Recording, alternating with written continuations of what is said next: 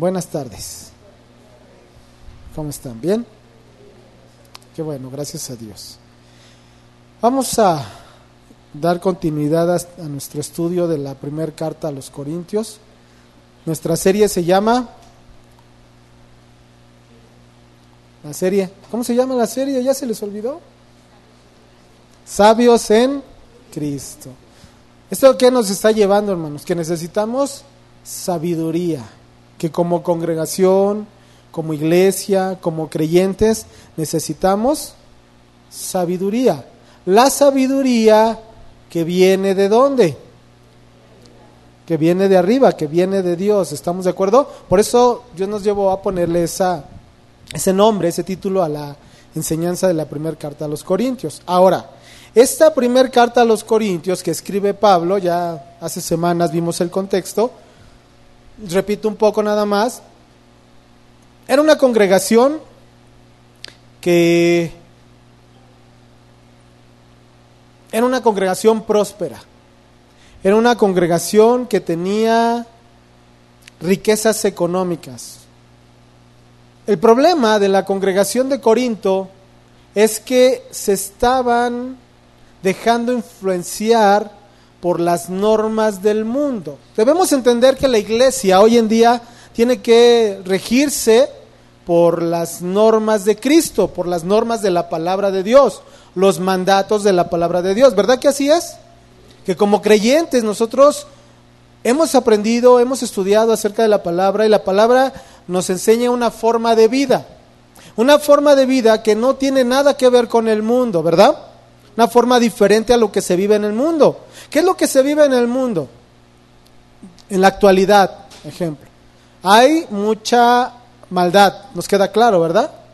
Hay situaciones de perversidad, hay situaciones de egoísmo, hay situaciones de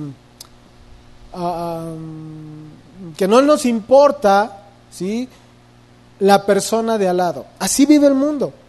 Vive situaciones donde yo les mencionaba hace ratito, ¿no? Hay un dicho, a que lloren en mi casa, a que lloren en la tuya, ¿o cómo era?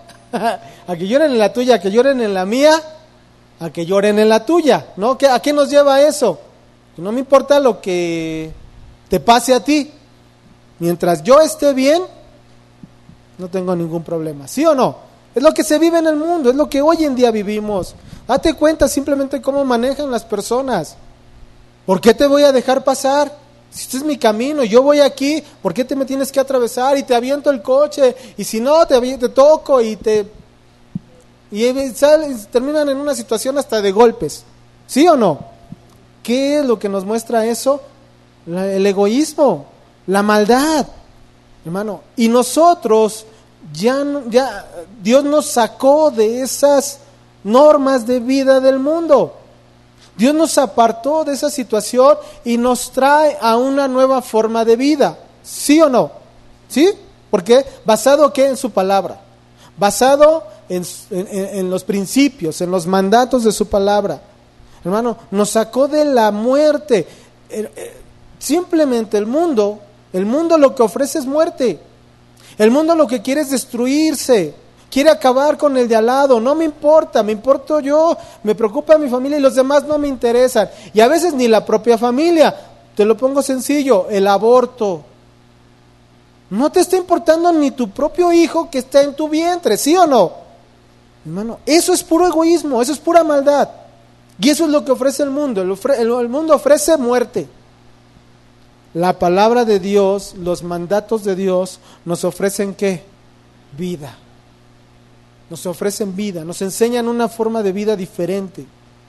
Nos enseñan una forma de vivir diferente, ya no como el mundo, sino de una forma diferente. El problema de Corinto es que se estaba dejando influenciar por el mundo. ¿Qué quiere decir? Que estaban permitiendo las normas del mundo entrar a la iglesia, entrar a la comunidad cristiana. Normas mundanas se estaban aplicando en la congregación. Yo les hago una pregunta, ¿creen que eso se esté viviendo hoy en día en la iglesia? Sí, claro que sí. Y estamos hablando de que esta congregación de Corinto fue establecida hace como 2000 años. Esta iglesia. Y han pasado esos 2000 años y hoy la vida de la iglesia tristemente sigue viviendo lo mismo, si no peor. No sé si han visto videos donde salen una serie de situaciones ridículas que la congregación está permitiendo, ¿no? Pastores que se disfrazan de superhéroes, ¿no los han visto? Yo me iba a traer mi traje, pero no me dejaron. No es cierto. ¿No los han visto? Hermano, eso es ridículo. Situaciones donde el pastor, y miren que lo vi, baja por medio de un rapel, así se le llama, hacia el estrado. ¿Y eso qué? Otros donde hacen show de música del mundo con letra cristiana dentro de la iglesia, ¿no? Rockeando, rapeando, reggaetón, con letra cristiana. Pero letra cristiana. Hermano, eso es dejar entrar al mundo, a la iglesia. Bailando. Yo sé que la Biblia nos hablaba de danzar, ¿no? Pero ellos bailan. Están bailando cumbia, salsa, norteño, dentro de la iglesia, porque invitaron al grupo norteño de moda cristiano. Hermano, se está permitiendo, el mundo se está metiendo a la iglesia.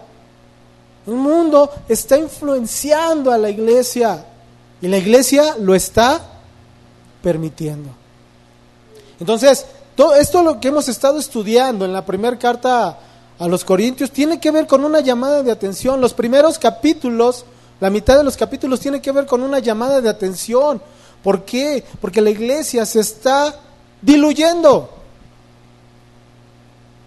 La iglesia está permitiendo que las normas mundanas nos estén influenciando tristemente.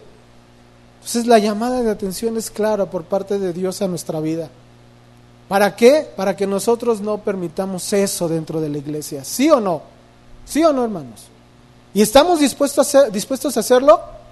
¿Dispuestos a cuidar esta obra que Dios ha puesto en nuestras manos? Porque no se la puso en las manos del pastor, la puso en manos de todos nosotros.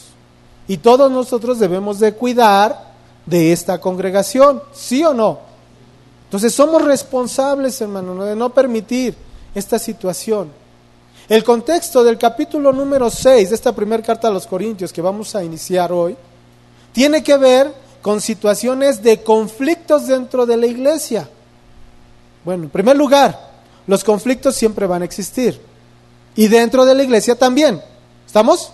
¿Por qué? Porque somos diferentes, porque tenemos formas de pensar diferentes, porque tenemos formas de actuar diferentes, porque fuimos educados de formas diferentes.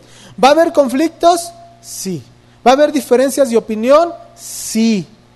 El problema, como lo vamos a ver en el capítulo 6, es que esas diferencias las estaban llevando ante los jueces o ante las autoridades del mundo. Ahora, no nos espantemos. Las autoridades, pues, que están rigiendo un país, en este caso aquí México, son autoridades establecidas por Dios. Entonces entendemos que es normal, que es bueno, ya lo hemos visto en las enseñanzas pasadas, que es bueno que haya un presidente, que haya alguien que gobierne. ¿Por qué? Porque no sabemos gobernarnos a nosotros mismos. Entonces es bueno que en este país haya alguien que gobierne, ¿verdad que sí? Es bueno que haya gente que sepa deliberar, sepa establecer normas, leyes que nos rijan, ¿verdad que sí? No sé para qué tantos, pero es bueno. Porque hay como, 800, ¿no? Que según están ahí para establecer leyes y aprobarlas, no sé. Es bueno que haya una autoridad judicial que sepa o que lleve a cabo la aplicación de esas leyes y que también este país se rija bajo esas leyes, se deje gobernar y vivamos, ¿sí?, en esas leyes y haya una autoridad que vea que se cumplan. ¿Estamos de acuerdo?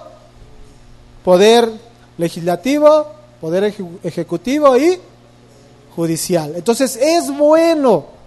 Las autoridades que hay son puestas por Dios. Es bueno un presidente, es bueno una Cámara de Diputados y Senadores, y es bueno una autoridad jurisdiccional que son los jueces, magistrados, etcétera.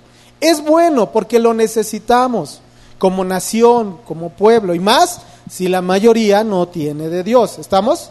Bueno, Dios las estableció y podemos acudir, creyentes y no creyentes, ante esas autoridades. ¿Para qué? Para ejercer nuestro derecho. ¿Estamos? Nuestras obligaciones y nuestros derechos. Si hay un conflicto, una situación con una persona que no sea creyente o creyente, si hay un conflicto que pueda dañar, pueda causar un daño, esté trayendo, ¿sí?, problemas, podemos acudir hacia una autoridad, hacia un juez, ¿no? Jueces de paz, ya jueces civiles, penales, etcétera. Entonces podemos acudir porque por algo fueron puestos y ellos son responsables de que se apliquen las leyes, ¿verdad que sí? Entonces, ¿es bueno? Sí, es bueno. ¿Estamos bien hasta aquí? Ok. Aquí la situación en Corinto es que dentro de la iglesia, dentro de la comunidad cristiana, había situaciones, había conflictos, había diferencias, pero que estaban llevando a un punto donde tenían que acudir ante una autoridad jurisdiccional. El problema no es que vayamos ante una autoridad jurisdiccional. El problema es con qué motivación estamos yendo ante una autoridad jurisdiccional. Ante un ministerio público, ante un juez. ¿Con qué motivo? ¿Por qué? ¿Cuál es la motivación para llegar hasta esa instancia?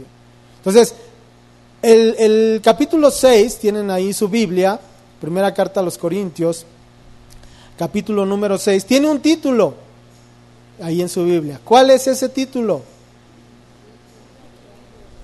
¿Cómo?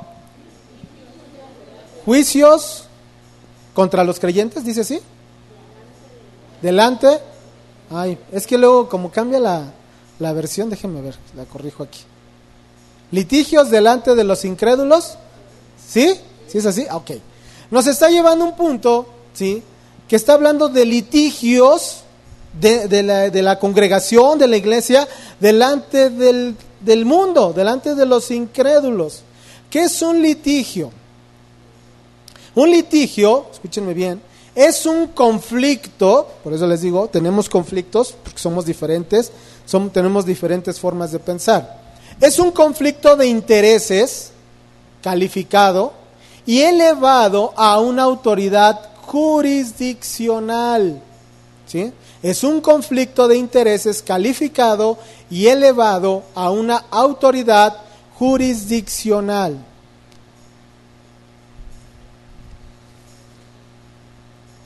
Repito, el problema no es que haya conflictos. ¿Por qué? Porque va a haber. Los tenemos todo el tiempo. Hasta porque llegamos a la congregación y el lugar a donde yo siempre me siento, hoy llegué y encontré a otro hermano ahí, y te enojas. Ya ahí está existiendo un conflicto. Porque es que ese era mi lugar y me lo ganaron. Ya hay un conflicto. Entonces, conflictos va a haber todo el tiempo. El problema, y como dice el título, es que esos conflictos los estaban llevando hasta un punto, ¿sí?, que era buscar una autoridad que no era dentro de la comunidad cristiana. Si algo nos debe distinguir a nosotros como creyentes, es el testimonio. ¿Qué es el testimonio? La palabra testimonio quiere decir que es una declaración que hace una persona, para demostrar o asegurar la veracidad de un hecho por haber sido testigo de él. Repito, declaración que hace una persona para demostrar o asegurar la veracidad de un hecho por haber sido testigo de él. ¿Sí? Entonces, ¿qué quiere decir esto? Que tú como persona, a lo mejor tú viste un hecho, tú fuiste testigo de algo y entonces tú declaras lo que tú viste, ¿sí? Para demostrar, para asegurar que lo que tú viste fue verdadero, que lo que pasó verdaderamente pasó, ¿sí? Perdón por la redundancia, pero ¿sí quedó? ¿Sí o no? Sí, es una prueba que nos sirve para confirmar la verdad o la existencia de una cosa. ¿Sí estamos bien? Entonces nosotros como creyentes, ¿cuál es nuestro testimonio? ¿Cuál sería nuestro testimonio? Como cristianos. ¿Cuál es nuestro testimonio? Que Cristo verdaderamente es el Hijo de Dios y vino a esta tierra, murió en esa cruz y resucitó al tercer día para darnos vida eterna. ¿Sí o no? ¿Sí ese es nuestro testimonio? Que en Cristo tenemos una nueva vida. Que Cristo verdaderamente su sacrificio, lo que vino a hacer a este mundo, nos dio una esperanza, nos dio vida. Ese es nuestro testimonio, ¿sí o no? Por eso nos llamamos cristianos, porque damos testimonio de que Cristo es verdadero, ¿sí o no? Yo les hago una pregunta. De los que estamos aquí, ¿cuántos estuvimos ahí presentes cuando Cristo vino? Ninguno. Pero aún así nosotros damos ese testimonio fiel de que Cristo vino, murió en esa cruz y resucitó y Cristo es el Hijo de Dios. ¿Sí o no? ¿Sí? ¿Por qué? Porque hubo testigos, ¿sí?, que vieron a Cristo, que caminaron con Él, que vieron su muerte, vieron su resurrección y también vieron cuando regresó al Padre. ¿Sí o no? Y ese testimonio se fue transmitiendo, ¿ok? ¿Sí? Entonces ahora nosotros, al escuchar ese testimonio de esos hombres, ahora nosotros nos volvemos testigos, porque ese testimonio se fue transmitiendo de generación en generación. ¿Estamos bien? Ahora, el significado bíblico de testimonio, ¿sí?, quiere decir que es la forma, escuchen bien, de vivir auténticamente como cristiano. Es la forma de vivir auténticamente como cristiano. Una forma auténtica que sea evidente, ojo, auténticos, que somos auténticos cristianos, que sea evidente en todo lugar. ¿Qué significa eso? Que no solamente somos cristianos aquí adentro, ¿no? Que pasamos esa puerta de aquí de la entrada y nos volvemos cristianos y cuando salimos se nos acabó lo cristiano, ¿sí o no? No, salimos y seguimos siendo cristianos. Entonces, tenemos una vida auténtica de cristianos en cualquier lugar, ya sea en tu trabajo, ya sea en tu escuela, ya sea en el súper, ya sea en tu casa, donde sea, vamos a seguir siendo cristianos.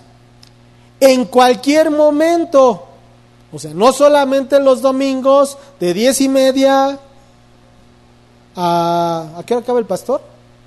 Como a las 3 de la tarde, ¿verdad? Bueno, no solamente soy cristiano de 10:30 a 3 de la tarde, sino soy cristiano de lunes a domingo, las 24 horas del día, los 365 días del año. Soy cristiano en todo momento. O también en cualquier circunstancia. ¿A qué nos lleva eso? Sí, cuando estamos contentos, cuando estamos bien, pero también cuando estamos tristes, cuando estamos afligidos, cuando tenemos, ¿qué más? ¿Cómo? Problemas. Ahorita que está lo de la enfermedad, esta pandemia, también somos cristianos, ¿verdad que no hemos dejado de ser cristianos? ¿Verdad que no? Bueno, eso es vivir auténticamente como cristiano, en cualquier momento, en cualquier lugar y en cualquier circunstancia. ¿Para qué? Para declarar la veracidad de un hecho. ¿Cuántos cristianos sabemos aquí entonces? 1, 2, 3, 4, 5. 5. ¿Los demás? simpatizantes? ¿No? Ok. Creo que la mayoría. Entonces nosotros vivimos auténticamente un cristianismo y damos testimonio de ese cristianismo. ¿Verdad que sí? ¿Sí? ¿Por qué? Porque lo declaramos. ¿Cómo se hace una declaración? De una forma verbal, ¿no? Yo declaro con mi boca que soy cristiano. ¿Sí? Se hace una declaración oral. Esa declaración que tú haces oral también se lleva a la parte práctica, a la parte de nuestra conducta. ¿Qué quiere decir? Yo declaro que soy cristiano, pero también yo vivo el cristianismo, ¿sí?, en todo lo que yo hago. ¿Verdad que sí? ¿Verdad que sí? Nuestra conducta verdaderamente tiene que demostrar que Cristo está vivo, que Cristo es el Hijo de Dios, que Cristo vino a cambiar, vino a transformar mi vida. ¿Por qué? Porque lo he experimentado. Hermano, la vida cristiana no solamente es decirlo, sino también tiene que ver con vivirlo.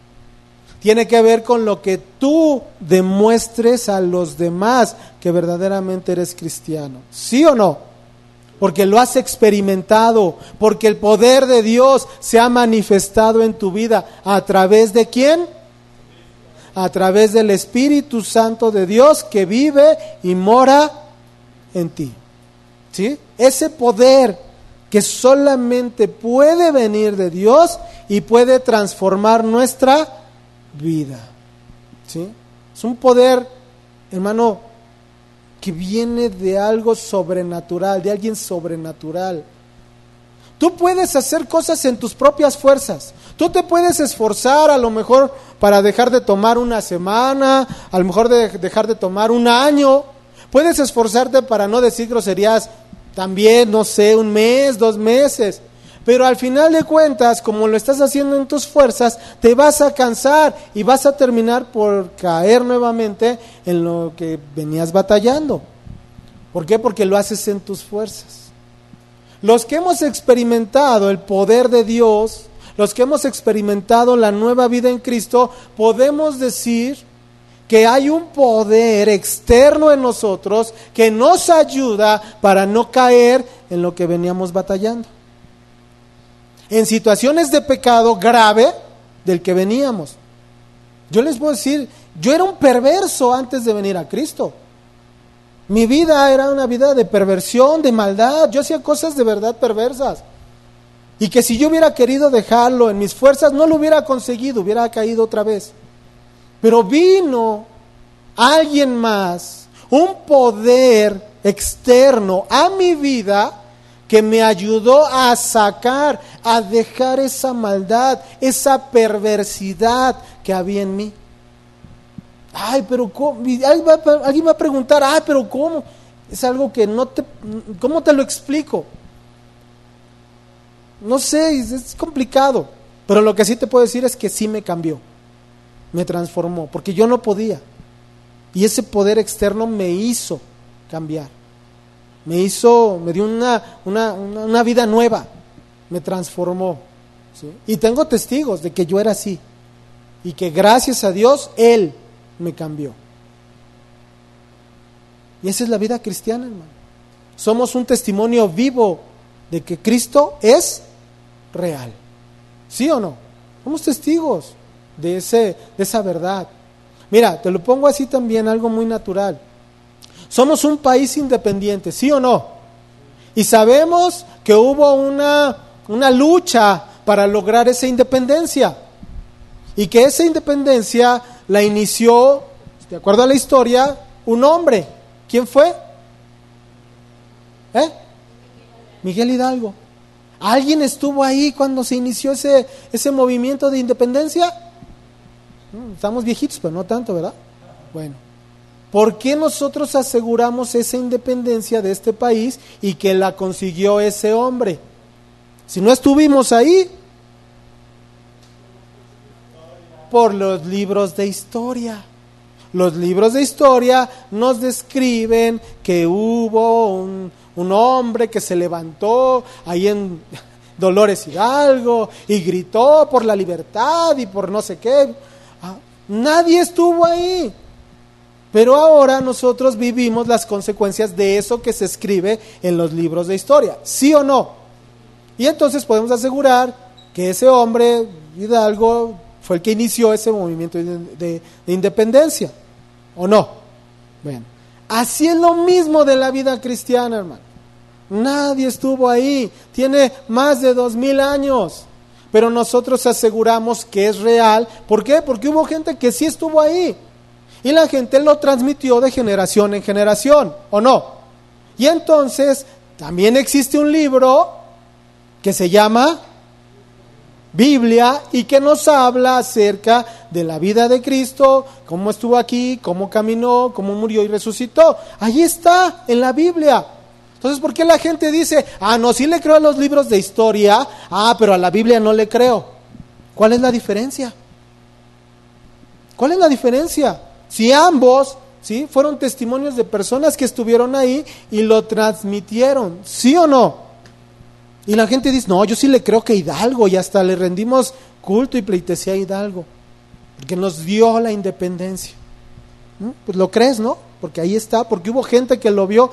Es lo mismo, en Cristo es lo mismo, hubo testigos, estuvieron ahí, se escribió, y ahí lo tienes en tus manos, la Biblia. Es real. Cristo está vivo, Cristo es real. Ahora decimos, está vivo, ¿por qué? Porque no solamente está escrito, sino que también está vivo. ¿En dónde? En nosotros. Porque el estar vivo en nosotros fue lo que nos cambió y nos transformó. Nos sacó de ese mundo perverso y malvado. ¿Sí o no? Ese es nuestro testimonio, hermano. Mira, vamos a la primera carta de Juan, capítulo 1, versículo 3. Primer carta de Juan 1:3.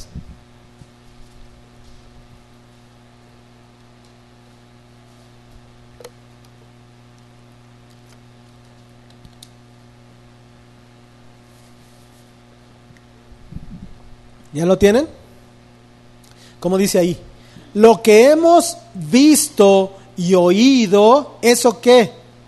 Os anunciamos. Es lo que nos están transmitiendo personas que estuvieron en ese momento y en ese lugar. ¿Sí? Dice, para que también vosotros tengáis comunión con nosotros, y nuestra comunión verdaderamente es con el Padre y con su Hijo Jesucristo. Ellos son ese testimonio vivo. Y así como lo transmitieron, ahora nosotros nos volvemos ese testimonio vivo. ¿Por qué? Porque lo hemos experimentado. ¿Sí o no? Hermano, tú puedes llevar a las personas que no conocen de Cristo y decirles, yo era perverso, estaba cargado de pecado. ¿Sí o no? ¿Estabas cargado de pecado antes de Cristo o no? Hermano, éramos perversos, éramos malvados, éramos como el mundo, no nos importaba nada ni nadie. No nos importaba pasar encima de quien fuera, no nos importaba dañar a quien fuera, aunque tuviéramos principios morales. Aún así, hermano, cuando nos viéramos en peligro, íbamos a pasar por encima de quien fuera, ¿sí o no? Porque primero era yo, y después yo, y al último yo. Entonces, podemos decirle al mundo que éramos pecadores, que éramos perversos, que éramos malvados, y que en Cristo recibimos un perdón, que en Cristo recibimos una limpieza, y ahora podemos dar testimonio que nuestra vida ha sido cambiada. Que ya no somos los borrachos, que ya no somos los drogadictos, que ya no somos los adúlteros, que ya no somos lo que éramos antes. ¿Por qué? Porque Cristo nos cambió. Que si hubiéramos querido dejarlo nosotros, hermano, no lo hubiéramos podido hacer. No hubiéramos podido. Se necesitaba una fuerza externa para ayudarnos a cambiar. Y esa fuerza externa, ese poder externo, es el Espíritu Santo de Dios en nosotros. ¿Sí? ¿Estamos bien? Entonces, nosotros hemos recibido esa transformación. Nosotros hemos sido cambiados, experimentamos algo. ¿Qué dice Hechos 22:15? Vamos a seguir ahorita hablando de esa parte del testimonio. Hechos 22:15. En esta parte de Hechos, el contexto es que Pablo está contando cómo fue alcanzado por Cristo, cómo fue transformada su vida y cómo recibió, ¿sí?, ese mandato de ser testigo. Hechos 22:15.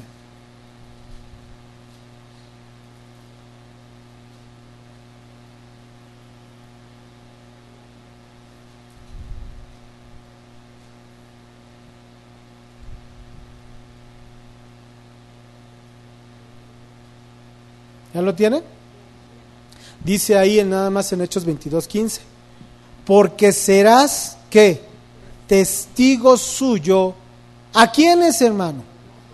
Se está refiriendo al mundo, ¿sí? A todos los hombres de lo que has visto y has oído. ¿Qué quiere decir esto? Lo que hemos experimentado en nuestra vida.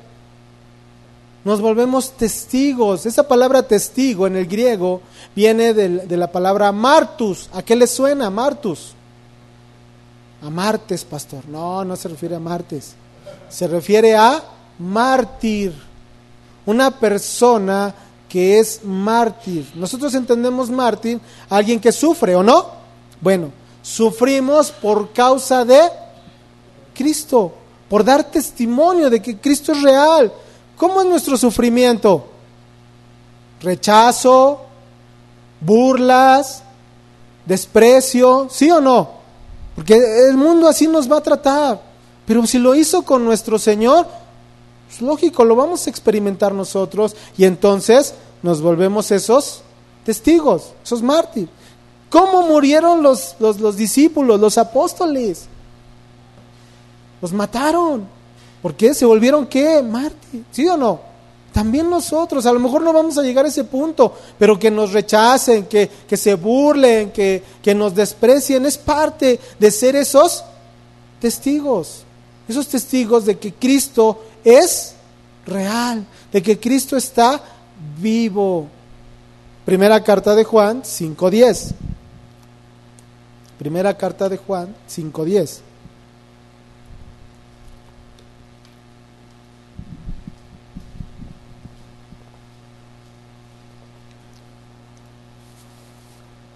Primera carta de Juan 5:10. ¿Ya lo tienen? Dice ahí, el que cree en el Hijo de Dios, ¿qué dice? Tiene el testimonio. ¿En dónde? ¿A qué se refiere? Dentro de uno mismo. En uno mismo como persona. Ahí está el testimonio. El que no cree a Dios le ha hecho mentiroso porque no ha creído en el testimonio que Dios ha dado acerca de su Hijo. Entonces, ¿dónde está el testimonio? En primer lugar, en nosotros.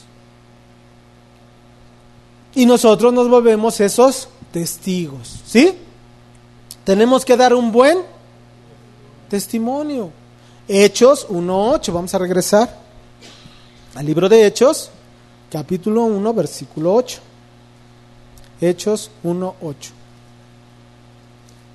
¿Ustedes me dicen? ¿Ya lo tienen? Dice ahí, pero recibiréis, fíjate lo que te venía diciendo, recibiréis ¿qué? Poder. Está hablando de ese poder externo que no estaba en ti, que no te pertenecía a ti. Vas a recibir, va a venir a ti ese poder. Cuando haya venido sobre vosotros, ¿quién? ¿Quién va a traer ese poder a nosotros? A ver, si eras grosero, si eras mentiroso, si eras maldiciente, si eras borracho, si eras drogadicto, si eras mujeriego, ¿quién te va a cambiar o a transformar? El poder del Espíritu Santo de Dios en tu vida vas a recibir ese poder. Cuando recibas ese poder, dice más adelante, le seréis ¿qué? Testigo en Jerusalén, en toda Judea, en Samaria y hasta lo último de la... Te digo una cosa, hermano, algo que Dios me muestra, Dios nos muestra a todos, porque tú también lo tienes que ver, es que no hemos sido testigos fieles de que Cristo es verdadero, de que Cristo es real. ¿Por qué? ¿Qué es lo que nos muestra que no hemos sido testigos fieles? ¿Alguien me puede decir? Y ustedes lo saben, cada uno de nosotros lo sabemos. ¿Por qué? No, no hemos sido obedientes, muy bien. ¿No? Nuestro testimonio no es verdadero, sí. ¿Por qué no hemos transmitido ese testimonio a otros? Seguimos siendo los mismos de hace años. Hermano, cuando tu testimonio es real, tu testimonio es verdadero, tu testimonio es vivo, hermano, recibiste poder. ¿Para qué? Para ser testigo. ¿Qué quiere decir? Transmitir ese mensaje, transmitir lo que tú recibiste a otros. No hemos dado un buen testimonio, hermano, porque nos hemos guardado lo que Dios hizo en nosotros para nosotros mismos. Eso se llama egoísmo. ¿Sí o no? ¿Sí o no, hermanos? Si verdaderamente recibimos ese poder, que no es un poder mundano, es un poder sobrenatural, hermano, deberíamos de ser ese testimonio vivo, que la demás gente cuando nos vea dijeran, oye, tú eres diferente, tu vida es diferente. ¿De dónde o por qué es diferente? ¿Qué hiciste o qué te hizo? ¿Qué es que escuchaste? ¿Qué recibiste para que seas diferente? Ah, Cristo Jesús me cambió. Pero no lo hacemos, hermano, no lo hacemos, no somos ese testimonio vivo, tristemente. Tenemos que arrepentirnos, tenemos que pedir a Dios y volvernos esos testigos fieles de que Cristo es real, de que Cristo está vivo. ¿Y vive en dónde? En mí. ¿Estamos de acuerdo? ¿Sí o no?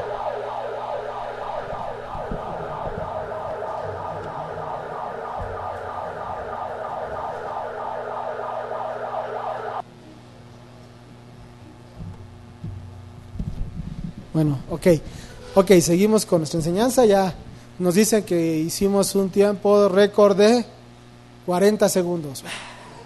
Bueno, es que estábamos aquí luego. Si hubiéramos salido hasta la calle no hacemos más tiempo. Pero bueno, está bien, en ese tiempo que nos marcan. Gracias, hermanos, lo hicimos bien, salimos en ese orden y todo tranquilo, ¿verdad? Bueno, vamos a continuar. Entonces estamos hablando de ese testimonio. Ahora, regresando a nuestra enseñanza de la primera carta a los Corintios, el capítulo 6, lo que se estaba viviendo de esos litigios, de esas situaciones llevadas, esos conflictos llevados ante una autoridad jurisdiccional, ¿sí? No estaban dando un buen testimonio. ¿Por qué? Porque el testimonio que nos fue dejado, que nos ha dado Cristo, hermano, es un testimonio de ¿qué? Amor fraternal, ¿sí o no? Amor, misericordia, paz, mansedumbre, lo que es el fruto del Espíritu. Nosotros deberíamos de dar ese fruto. Y el hecho de llegar a una autoridad jurisdiccional, una autoridad secular, una autoridad del mundo, a ver, el llegar hasta esa instancia no quiere decir que ya estamos dando un mal testimonio. El problema, como repito y lo dije hace rato, era que los motivos, la motivación para llegar hasta esas instancias. Ese es el problema, esa es la situación a corregir dentro de la iglesia. Nosotros hemos sido enseñados en la verdad de la palabra. Hemos sido enseñados en el sentido de guardar la unidad, ¿sí o no? El mundo no vive en unidad. El mundo vive en situaciones ahí se me fue, enemistad, en situaciones de egoísmo. En la iglesia no debería de ser así. El testimonio que nos está manejando aquí la palabra es un testimonio de contiendas, y lo que menos nos enseñó nuestro Señor Jesucristo era contender, ¿sí o no? Y es lo que enseñó cuando vino a esta tierra, era el amor, mostrarnos el amor de Dios, era mostrar la misericordia. Pero a veces la congregación, la iglesia no vive en ese testimonio, vive bajo los principios del mundo. No los principios de vida, los principios de muerte. ¿Cómo sabemos? Simplemente lo que se está dando del aborto. Ese no es un principio de vida, es un principio de muerte, ¿o no? El tema es el tema número 34, apenas lo voy a iniciar, que lleva por título Buen Testimonio. No, ya en serio, no vamos a ver varios versículos, pero los vamos a ver muy brevemente. ¿Por qué? Porque en sí era un problema que se estaba viviendo ahí en Corinto. Entonces, lo principal de esta enseñanza tiene que ver con el buen testimonio. Vamos allá a nuestra Biblia, al versículo número 1 del capítulo 6 de la primera carta a los Corintios. 6.1, ¿ya lo tienen? Vamos a leerlo completo y luego vamos a estudiarlo parte por parte. Dice: ¿osa alguno de vosotros, cuando tiene algo contra otro, ir a juicio delante de los injustos y no delante de los santos? Ok, en primer lugar les dice a los de Corinto, les dice a los congregantes, a la iglesia: ¿osa alguno? Esa palabra osa quiere decir se están atreviendo, ¿sí?, dentro de la iglesia, los cristianos, cuando hay un conflicto, cuando dice ahí, cuando tiene algo contra otro, habla de un conflicto, de un enredo, de un problema, ¿sí? ¿Ir a dónde? ¿Dónde dice ahí? ¿Ir a dónde? A juicio delante de los injustos. Juicio, en el original, quiere decir buscar pleito, quiere decir decidir o determinar o hacer justicia delante de ¿quién? De los injustos. ¿Quién es un injusto para Pablo aquí? Los paganos, los que no están dentro de la comunión cristiana, ¿sí? Dice: ¿osa alguno ir, cuando tiene un conflicto, a juicio delante de un pagano? Hermano, lo que nosotros como creyentes debemos de considerar en primer lugar son los principios de la palabra. Y hay un principio básico enseñado a nosotros. ¿Cuál es? Mateo 22, Mateo capítulo 22, versículo 34 al 40. Mateo 22, versículos 34 al 40. ¿Ya lo tienen? Dice ahí: entonces los fariseos, oyendo que había hecho callar a los saduceos, se juntaron a una. Y uno de ellos, intérprete de la ley, preguntó por tentarle, diciendo: Maestro, ¿cuál es el gran mandamiento en la ley? Aquí sería: ¿cuál es el gran mandamiento para el creyente, para los cristianos? Y Jesús le dijo: amarás al Señor tu Dios con todo tu corazón y con toda tu alma y con toda tu mente. Este es el primero y grande mandamiento. Y el segundo es semejante: amarás a tu prójimo como a ti mismo. De estos dos mandamientos depende toda la ley y los profetas. Hermano, estos son los principios básicos enseñados a la vida cristiana.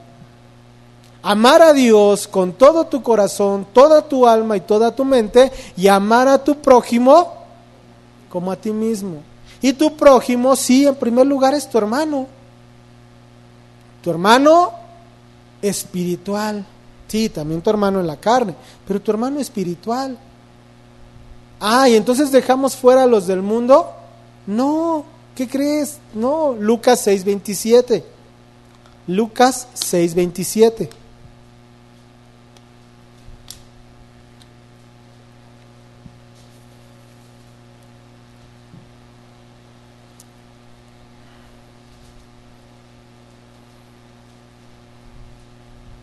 ¿Ya lo tienen?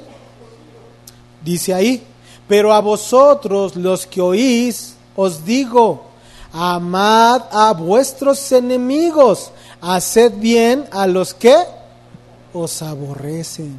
Hermano, entonces cuando dice tu prójimo, sí, habla de tu próximo, tu hermano espiritual, tu familia, pero también hasta los que te aborrecen, también a tus enemigos. También el mandato es que amarlos. ¿Qué te enseña el mundo? Si te hacen, regrésaselo, ¿sí o no? Desquítate. Lo que nos enseña la palabra, por eso nosotros nos regimos bajo la palabra de Dios, es que ámalo. Te dañó, ámalo. Pero es que es un conflicto que me lleva ante una autoridad judicial. Bueno, sí, puedes ir ante esa autoridad, pero ¿cómo estás aplicando los principios bíblicos primero para ir ante esa autoridad? Hermano, de verdad, las peleas, los juicios pueden causar daños irreparables a las personas.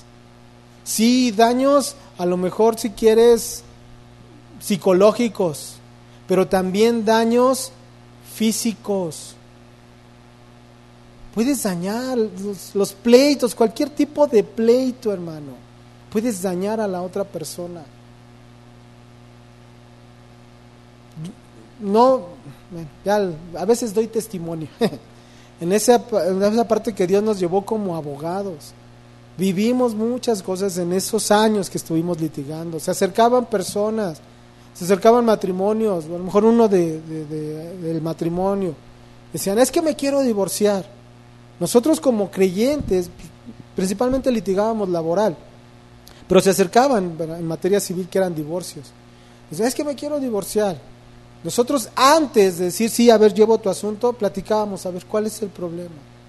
Sí, a ver, ¿qué está pasando? Mira, yo te recomiendo, no lo hagas, te puede causar un daño. No, es que no importa, quiero seguir. Al final le decíamos, ¿sabes qué? Discúlpame, no puedo llevar tu asunto. Porque no nos gustaba llevar divorcios. Los rechazábamos, no los llevábamos nosotros. ¿Por qué? Porque nosotros vamos en contra de lo que es el divorcio.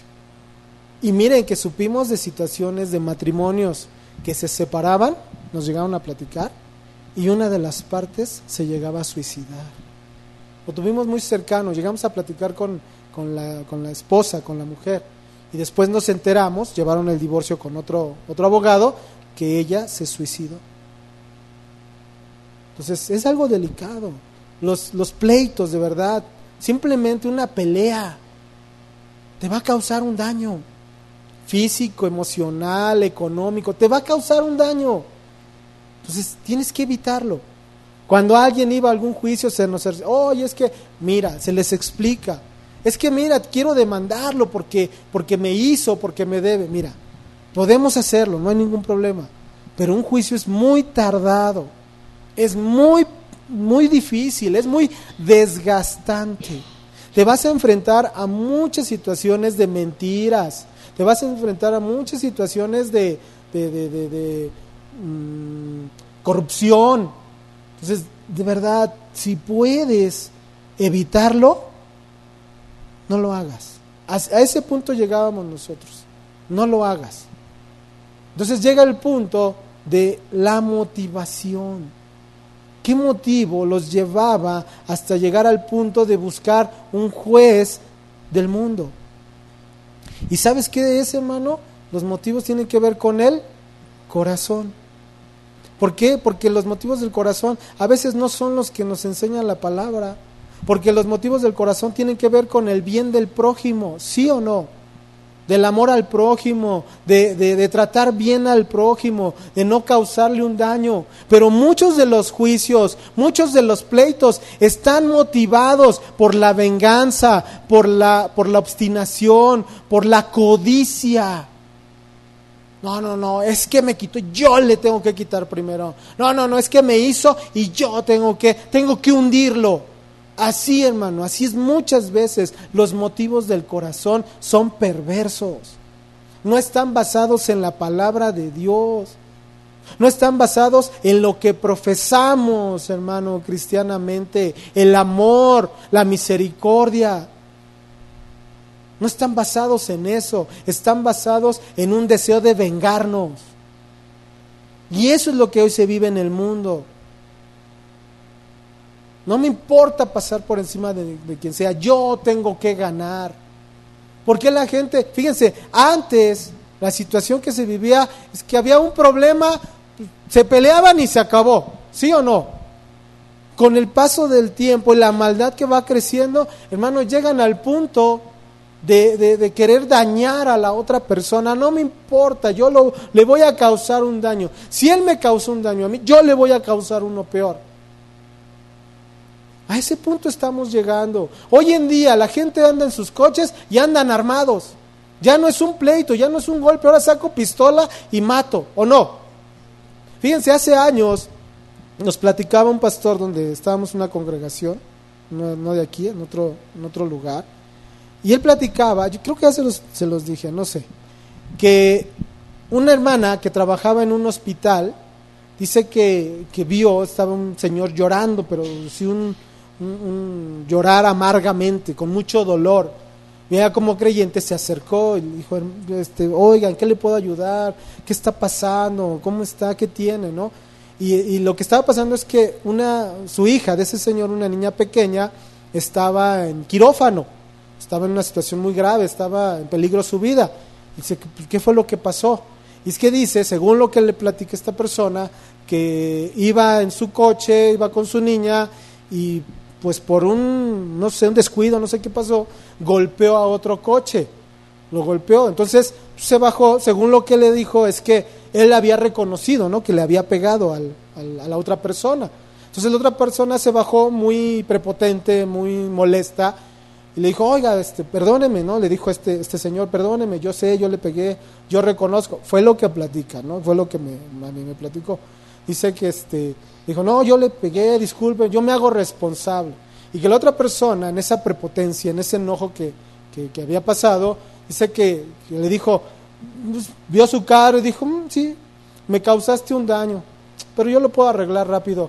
Tú, lo que yo te voy a causar, el daño que te voy a causar, no lo vas a poder arreglar. Sacó un arma y le disparó a la niña. Y la niña estaba en el hospital, estaban en ese momento pues tratando, porque estaba muy mal, muy grave. Hermano, ¿hasta qué punto estamos llegando? Y eso tiene años que me lo platicaron. Hoy en día simplemente ve las noticias o escúchalas en el radio. Muertos, fosas clandestinas, secuestros, cuerpos mutilados, ¿sí o no? Hermano, esa es la maldad. Eso es el mundo. Muerte. Cristo no nos enseñó eso. Cristo nos enseñó vida. Hoy, decir es que voy a llevar mi asunto ante un juez, de verdad que es una moneda en el aire, ¿eh? Cuando alguien se acercaba y decía, no, es que sí quiero llevarlo ante una autoridad, ¿sabes qué? Yo les decía, es una moneda en el aire. Como puedes salir bien el juicio a tu favor, como te puedes salir todo lo contrario. No, pero ¿cómo si yo tengo las pruebas? Aquí no importan las pruebas. Aquí tristemente vivimos en un país donde como tú le entres a la autoridad, vas a conseguir que dicte a tu favor. ¿Estás dispuesto a dar? No, pues no, ¿cómo? Yo soy creyente, ¿cómo voy a dar? Por eso es una moneda al aire. Lo podemos llevar bien, yo lo voy a hacer bien conforme a la ley y no voy a dar, pero si la otra persona suelta dinero, no te aseguro que lo saquemos, porque así es, hermano. porque así se vive hoy en día ante la autoridad del mundo. Por eso nuestra confianza no está ante una autoridad del mundo. Nuestra confianza está puesta en la justicia de Dios. ¿Sí o no? Porque el mundo, hermano, está corrompido. El mundo está perverso, está pervertido por la maldad. Fíjense, me contaba un amigo que tuve en la universidad, que llegó a ser ministerio público. O sea, si tú caminas recto, tú estudias, tú te esfuerzas por conseguir una carrera, por lograr algo y un sueño, ¿no? Decir, no, pues yo quiero ser juez, ministerio público, porque quiero ayudar a la gente.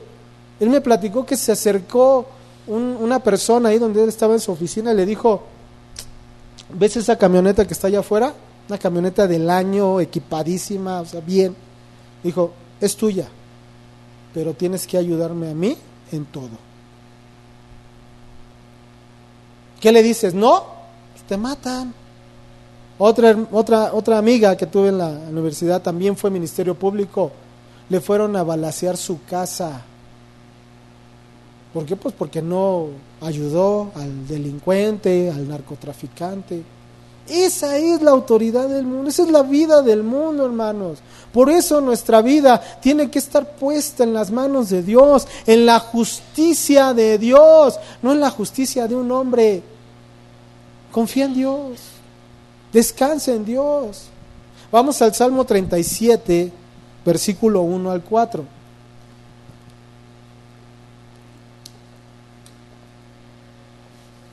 Salmo 37, versículo 1 al 4.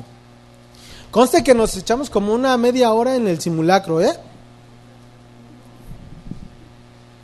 Salmo 37, versículos 1 al 4. Vamos a leer todo el Salmo 37, pero ahorita nada más vamos a leer estos primeros versículos y al final terminamos de leer el Salmo. ¿Ya lo tienen? Dice el Salmo 37, versículo 1. No te impacientes a causa de los malignos, ni tengas envidia de los que hacen iniquidad, porque como hierba serán pronto cortados, y como la hierba verde se secarán. Confía en Jehová, ¿y qué dice? Y haz el bien, y habitarás en la tierra, y te apacentarás de la verdad. Deleítate a sí mismo en Jehová, y Él te concederá las peticiones de tu corazón. Hermano, ¿en quién tenemos que confiar? ¿En quién tenemos que esperar la justicia? Claro, si tu corazón es, ay Señor, ¿cómo no le cae encima un carro y lo aplasta? No, tienes que deleitar en la verdad, y la verdad tiene que ver con el amor, ¿sí o no? Entonces, simplemente tú déjalo en las manos de Dios. Nuestra prioridad, hermano, es que prevalezca el amor. Pero si no nos amamos ni a nosotros mismos, ¿cómo vamos a amar al prójimo? Si no amamos a Dios, ¿cómo vamos a amar al prójimo? Hermano, que prevalezca la verdad es nuestra prioridad. Hermano, ¿qué significa? Tener una relación continua con Dios. Eso es que prevalezca el amor y la verdad, ¿sí o no? Y buscar entonces la reconciliación. Buscar la reconciliación. Vamos a primera carta a Tesalonicenses 4:6.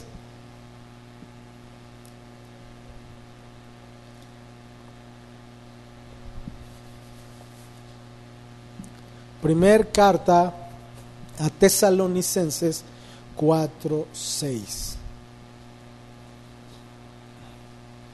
¿Ya lo tienen? Dice ahí, que ninguno agravie ni engañe en nada. ¿A quién? A su hermano. Está hablando dentro de la comunión de la iglesia. No busques engañar, no busques causarle un daño a tu hermano. Dice más adelante, porque el Señor es vengador de todo esto, como ya os hemos dicho y testificado. O sea, no lo engañes, no busques dañarlo. Él es vengador, Él es el que tiene la justicia de todo. Y si tú estás buscando causar un daño, ¿qué crees? Te estás metiendo contra Dios.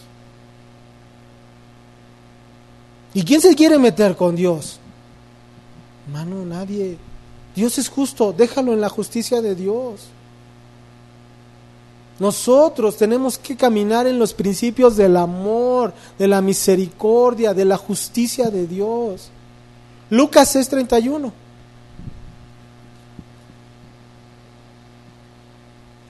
Lucas 6:31.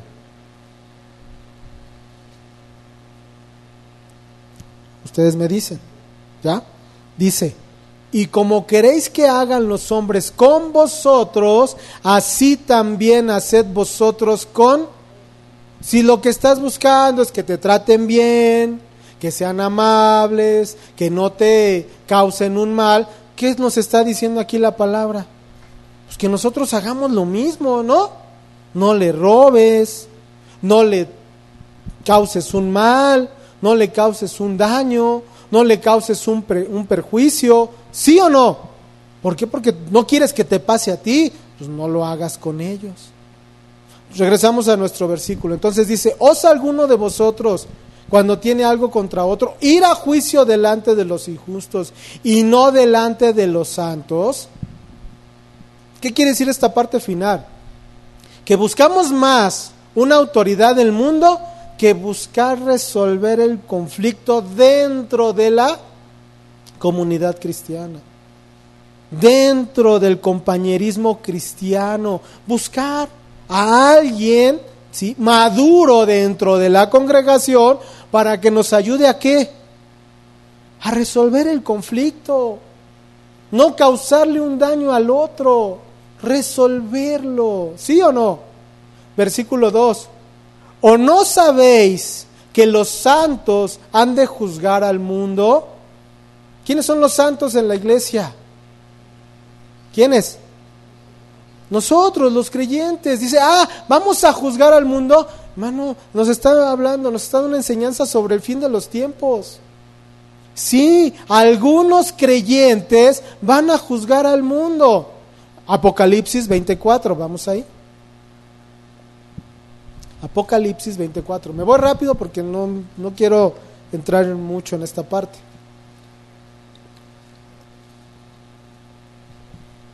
Apocalipsis 24. ¿Ya lo tienen? Dice ahí: y vi tronos, y se sentaron sobre ellos. ¿Qué dice? Los que recibieron la facultad de juzgar. Está hablando muchos de los creyentes. Y vi las almas de los decapitados por causa del testimonio de Jesús y por la palabra de Dios, los que no habían adorado a la bestia ni a su imagen, y que no recibieron la marca en sus frentes ni en sus manos, que no se contaminaron con el mundo, hermanos, y vivieron y reinaron con Cristo 1000 años. Ahí mismo Apocalipsis 2:26, rápidamente. Apocalipsis 2:26.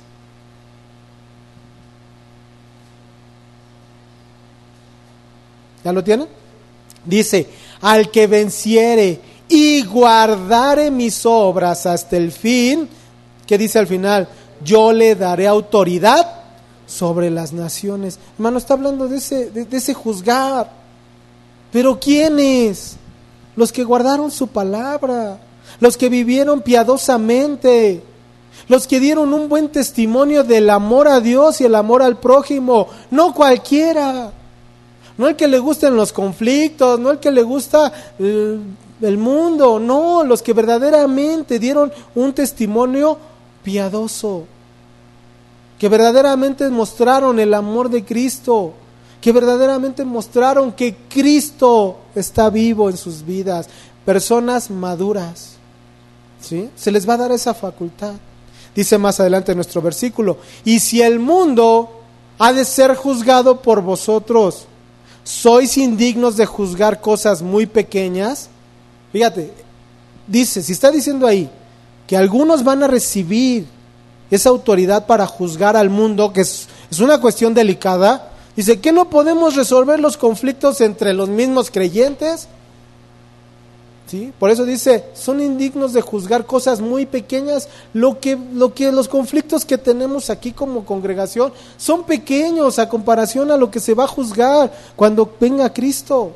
Es algo tan simple que podemos solucionar si estamos en ese compañerismo, si estamos caminando en esos mismos principios de amor. Los podemos resolver, ¿o no? ¿Sí o no? Hermanos, versículo 3, ¿o no sabéis que hemos de juzgar a los ángeles? Fíjense, ¿hasta qué punto nos está llevando la palabra? Juzgar a ángeles. Judas 1:6, vamos ahí. Judas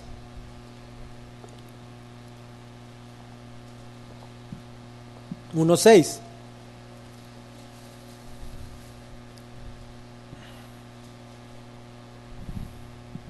¿Ya lo tienen?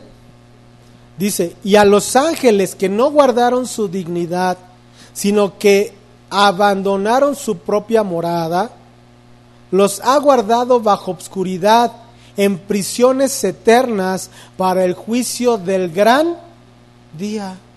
Fíjense hasta qué punto nos está llevando que esos mismos creyentes, esos mismos cristianos que vivieron piadosamente, se les va a dar la autoridad hasta de juzgar a los ángeles.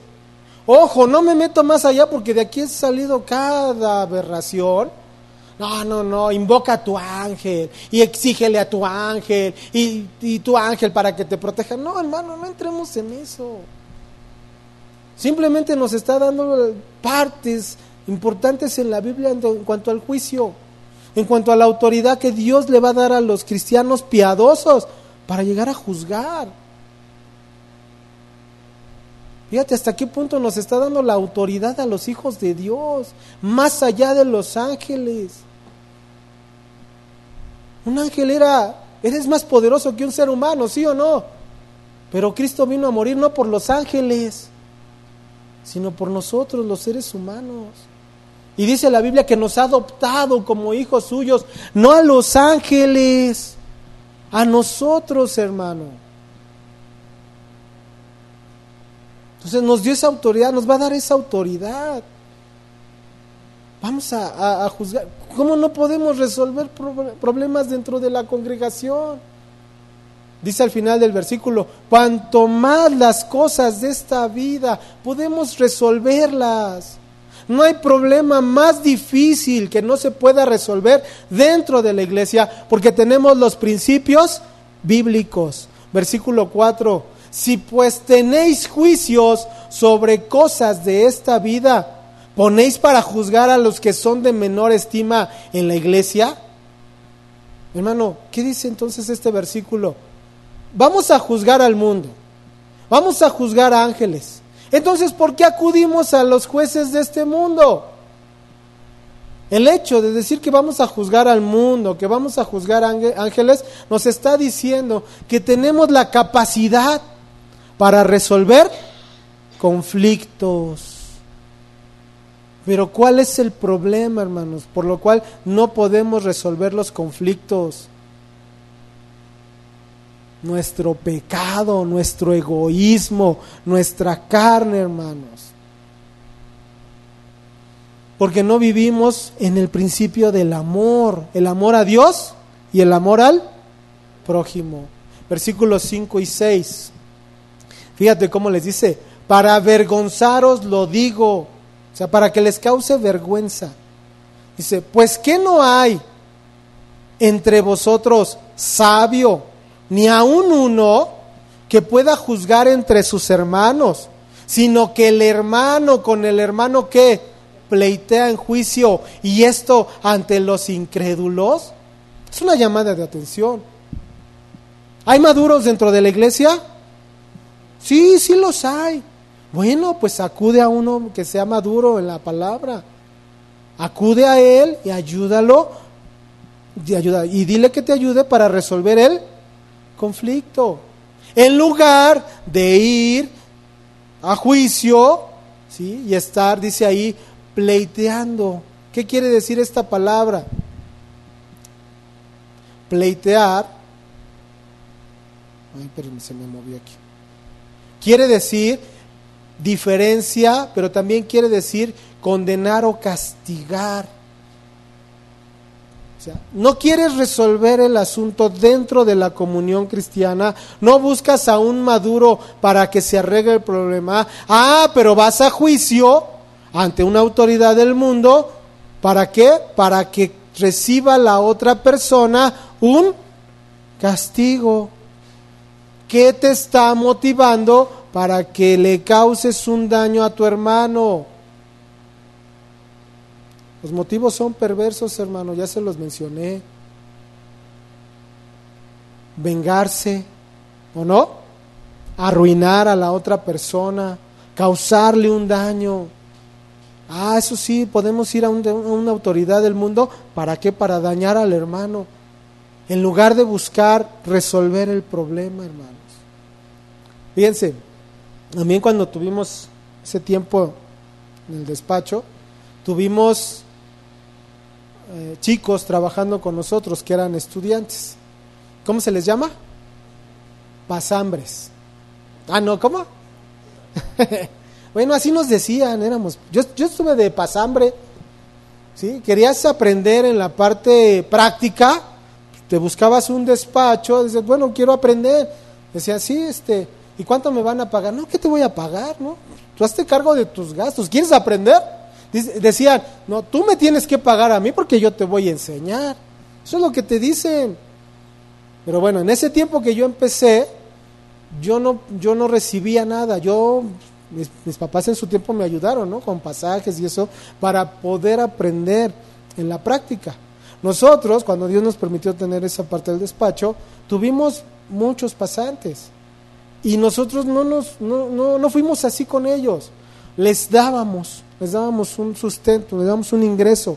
¿Por qué? Pues porque supimos que era estar de pasambre. Entonces les dábamos para sus pasajes y un poco más. ¿Por qué? Porque muchos saliendo del trabajo se iban a estudiar y pues tenían que comer. Les dábamos, órale, ahí está. Pasó que uno de esos chicos nos demandó. De repente nos llegó la demanda porque lo habíamos corrido injustamente. Y no había sido injusto.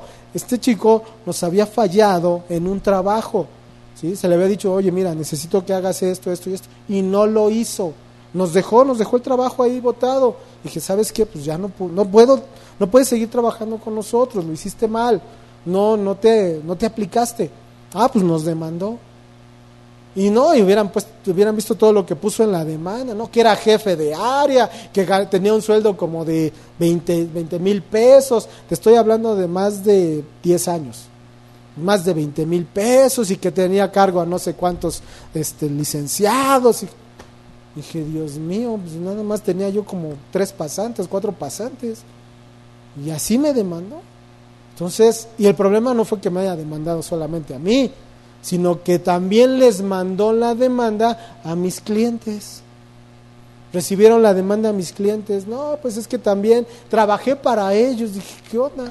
Cuando mis clientes recibieron la demanda, luego se comunicaron. Oye, me está llegando una demanda de uno de tus chicos. Dice, sí, aquí está. Lo único que me dijeron es, arréglalo. En la carne, ¿qué hubiera hecho yo, hermano? No, pues ahorita lo vamos a acabar y le vamos a dar con todo y no le voy a dar nada y le voy a levantar denuncia. Pero eso es en la carne, hermano. En la parte del espíritu, ¿qué es lo que tenía que haber hecho? Y fue lo que hice. Llegué al juicio, no me representé yo mismo, le dije a un socio que él llevara el asunto, le dije, ¿sabes qué? Arréglalo. ¿Cuánto quiere? No, pues es que quiere como 40,000 pesos. No, yo tengo pruebas de cuánto ganaba, sus horarios y lo que hacía. Ofrécele tanto. Ya llegamos, hablamos con el abogado. ¿Sabes qué? Quiere tanto. No, te ofrezco tanto. Aquí están las pruebas. Tenía este sueldo, yo tengo los comprobantes de pago, aquí está, la fecha en que entró a trabajar, tengo su solicitud, tengo todo. ¿Cuánto entonces ofreces? Te ofrezco tanto. Está bien, lo resolvemos. Hermano, ¿para qué nos vamos más allá? Lo justo, ¿no? Tanto, ahí está. Y sí, lo aceptó. Y fíjense, este chavo, disque abogado, bueno, todavía llevaba a 2 chicos más que habían estado con nosotros, como sus representantes, no los estaban demandando. Nosotros normalmente cuando alguien ya dejaba de trabajar, le dábamos su finiquito, también no éramos injustos. Trabajaste tanto tiempo, te toca tanto, vacaciones, allanando partes proporcionales, ahí está, y firmado. Esos chicos se les dio su finiquito, pero no, se puso en su plan y llevó como representantes a estos. Dices, ¿te das cuenta de lo que es la maldad? A ellos se les terminó el contrato bien, pues de todos modos iban apoyando a este chavo. Pero lo principal es que nos dijeron, arréglalo. Y Dios me dijo, arréglalo, no te metas en más problemas. No te metas en más problemas. En su tiempo, cuando nosotros iniciamos también lo que era casa de oración, con el pastor Josué, él tenía un negocio de productos de limpieza. Él tenía fórmulas, tenía gente trabajando con él. Y un día, cuando cerró su negocio, uno de sus empleados también lo demandó. Se acercó conmigo el pastor, me dijo, oye, mira, me está llegando esto, me está demandando no sé cuánto, era una cantidad fuerte. Dice, ¿me puedes checarlo y ayudarme? Dije, sí, pastor, está bien. Y ya lo estudiamos, ya vimos, a ver, mira, está pidiendo esto y esto y esto. ¿Tiene comprobantes? Sí, tengo comprobantes. Ok, vamos al juicio entonces. Llegamos, a ver, ¿qué pasó? Lo platicamos con los abogados. ¿Cuánto quieres? No, pues tanto también. No sé qué cantidad quería, más de 50, 60 mil pesos. Dijimos, a ver, hablamos con el abogado, a ver, mira, tengo comprobantes de su sueldo, tenemos fechas, tenemos todo, te ofrezco tanto. El pastor lo primero que me dijo es, arréglalo, no era vete a pleito, no, dale con todo, no, era, arréglalo, termínalo, no quiero problemas, no quiero conflictos. ¿Por qué, hermano? Porque primero está el testimonio. Podemos causarles mal, podemos dañarlos, pero no es el fin. El fin es mostrar el amor, el fin es mostrar la reconciliación. Entonces, arréglalo. Ok, te ofrezco tanto, está bien. Firmamos el convenio, se acabó. ¿Para qué nos vamos más allá? Termino con el versículo 7. Y es la recomendación que la palabra de Dios nos da.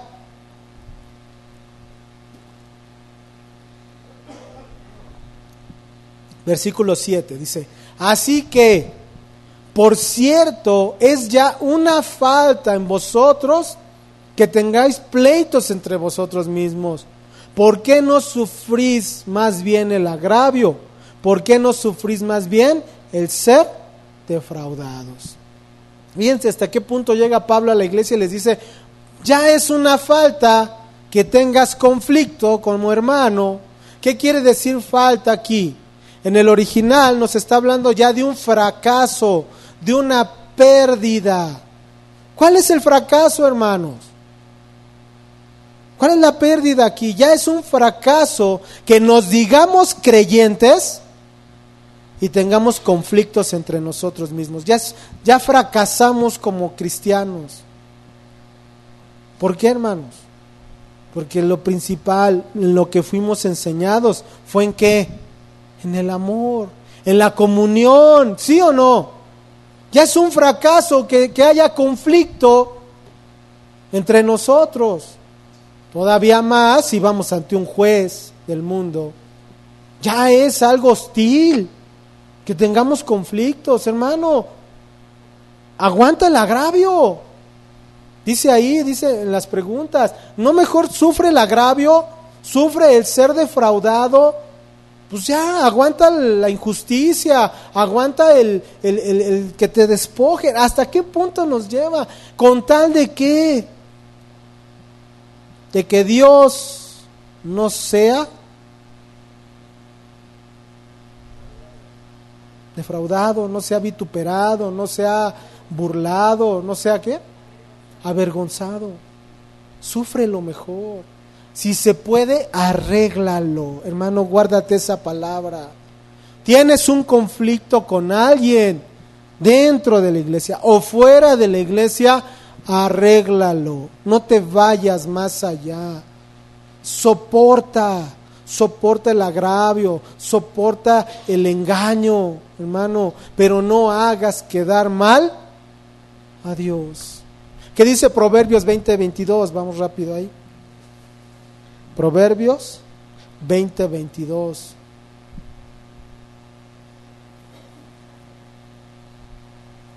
Proverbios 20:22. ¿Ya lo tienen? ¿No? Hola. Ya, ok. Dice ahí, no digas, yo me vengaré. Espera a Jehová, ¿y qué? Él te salvará. ¿Qué nos está diciendo aquí, hermanos? Déjalo en las manos de Dios. No te vayas más allá. Soporta. Te puede causar más daño el que lo enfrentes, el que sigas con una situación así, en que mejor lo dejes en las manos de Dios. El método cristiano, ¿sí?, para evitar conflictos es sufrir en lugar de vengarnos. Mateo 5:38. Mateo capítulo 5, versículo 38. Estos principios son básicos, hay que guardarlos, hay que vivirlos, hermano. Mateo capítulo 5, versículo 38. ¿Ya lo tienen? Dice ahí, oísteis que fue dicho ojo por ojo y diente por diente. Hoy en día así se vive, ¿eh? Versículo 39. Pero yo os digo, ¿son palabras de quién? De Jesús. No resistáis al que es malo. Antes, a cualquiera que te hiere en la mejilla derecha, ¿qué dice? Vuélvele también la otra. Y al que quiera ponerte a pleito y quitarte la túnica, déjale también la capa. Y a cualquiera que te obligue a llevar carga por 1 milla, ve con él 2. Y al que te pida, dale. Y al que quiera tomar de ti prestado, no se lo rehuses. Hermano, esa es la enseñanza. Eso es lo que nos está hablando la palabra de Dios. Lo que nos está dejando Cristo a la vida del creyente. Tenemos que estar dispuestos, ¿sí? Dispuestos, en primer lugar, a resolver el conflicto. Tiene que haber esa disposición de nosotros, de nuestro corazón, de resolver el problema. Y eso empieza desde casa, desde el matrimonio. Dispuestos a resolver los conflictos, pero cada uno cediendo, hermanos, no imponiendo la autoridad, sino verdaderamente llegando a un acuerdo bíblico. Bíblico, hermano, no en tus conceptos, no en tus preceptos, no en tus ideas, en la palabra. Tenemos que estar dispuestos a resolver los conflictos. ¿Sí o no? Pedirle a Dios que nos dé ese corazón con la disposición para resolver el conflicto. 2, pedir a Dios que nos ayude para resolver el conflicto. Pedirle a Dios que nos ayude, que nos lleve a resolver los conflictos, los problemas. A veces entre hermanos no se puede ni ver. Hermanos en la carne, no estoy hablando de hermanos, bueno, también hasta en espirituales, pero en la carne, hermanos, no se pueden ver. Es que me dijo, es que me hizo. ¿Y eso qué? Aunque te haya hecho. Primero está el amor, primero está la misericordia, primero está el resolver, reconciliarnos, ¿sí o no? Hermano, pídele a Dios que Dios te ayude a resolverlo. Y tercero, y más importante de todos, grábenselo, tener el deseo de agradar a Dios. Tener ese deseo de agradar a Dios. Hermano, el deseo de agradar a Dios, ¿en qué tiene que basarse? En que Dios sea glorificado, en que Dios sea exaltado. Ese es el punto. Pero el egoísmo, hermano, la maldad que a veces está en nosotros no nos deja resolver el conflicto. Dios nos está dando la oportunidad de enderezar nuestra vida. Dios nos está dando la oportunidad, hermano, de buscar, de acudir a Él, y Él nos va a ayudar a resolver. No podemos estar en esta vida con conflictos con los demás. No se puede, hermano, porque si no estaríamos actuando igual que actúa el mundo. El mundo es egoísta. El mundo quiere destruir, el mundo quiere dañar. No, Cristo vino a dar vida, ¿sí o no? Entonces nosotros tenemos que estar dispuestos también a dar esa vida. Y la forma de dar vida es dando un buen testimonio. Somos llamados a dar un buen testimonio. Un testimonio de que verdaderamente somos cristianos, hijos de Dios. Un testimonio de que verdaderamente Cristo está vivo y vive en mí. Ese es el buen testimonio. ¿Sí? Vamos a orar. Bendito Señor, bendito Dios, venimos a ti, Señor, siempre dándote gracias, Padre. Porque en ti, Señor, siempre vamos a recibir vida. En ti siempre vamos a recibir cosas buenas, Señor. En ti, Señor, vamos a encontrar esa paz. Vamos a encontrar esa solución a tantos problemas, Señor, que hay en el mundo. Y te damos gracias, Señor. Gracias por tu enseñanza. Gracias por tu palabra, Señor. Ahora, Señor, yo te quiero pedir que nos ayudes a vivir tu palabra. Ya la recibimos. Ya entró a nuestra mente. Ayúdanos a que baje a nuestro corazón, Señor. ¿Por qué? Porque somos llamados a dar ese testimonio. A verdaderamente mostrar que eres el Dios vivo y verdadero, Señor. Que gobiernas, que reinas en nuestra vida. Ayúdanos, Señor, a ser buenos testigos, Señor. A dar un buen testimonio de que eres real, de que eres el Dios vivo. Ayúdanos, Señor, a abrir nuestra boca, Padre Celestial, a no quedarnos callados, Señor, porque la gente se está muriendo sin ti. La gente vive en un egoísmo, en una maldad. Y Señor, tú nos has mostrado el amor y la misericordia, primeramente en nuestra vida, porque éramos perversos, éramos malvados. Y nos has cambiado, nos has transformado. Ayúdanos ahora, Señor, a dar ese testimonio a la gente que está allá afuera. Y Señor, que ellos puedan venir a ti, rendirse a ti, Señor, y también volverse ese testimonio vivo. Ayúdanos a no quedarnos callados, Señor. Ayúdanos a abrir nuestra boca y glorificar y exaltar tu nombre, Padre. Gracias, Señor, por tu palabra. Señor, yo sé que la forma de mostrar esa gratitud hacia lo que nos estás dando es dando un buen testimonio. Gracias, Padre. Gracias, bendito Dios, por ser nuestro Padre, nuestro Señor y nuestro Salvador. Recibe la honra y la gloria solo tú. En el nombre de Cristo Jesús. Amén y amén. Le damos un aplauso al Señor, hermanos.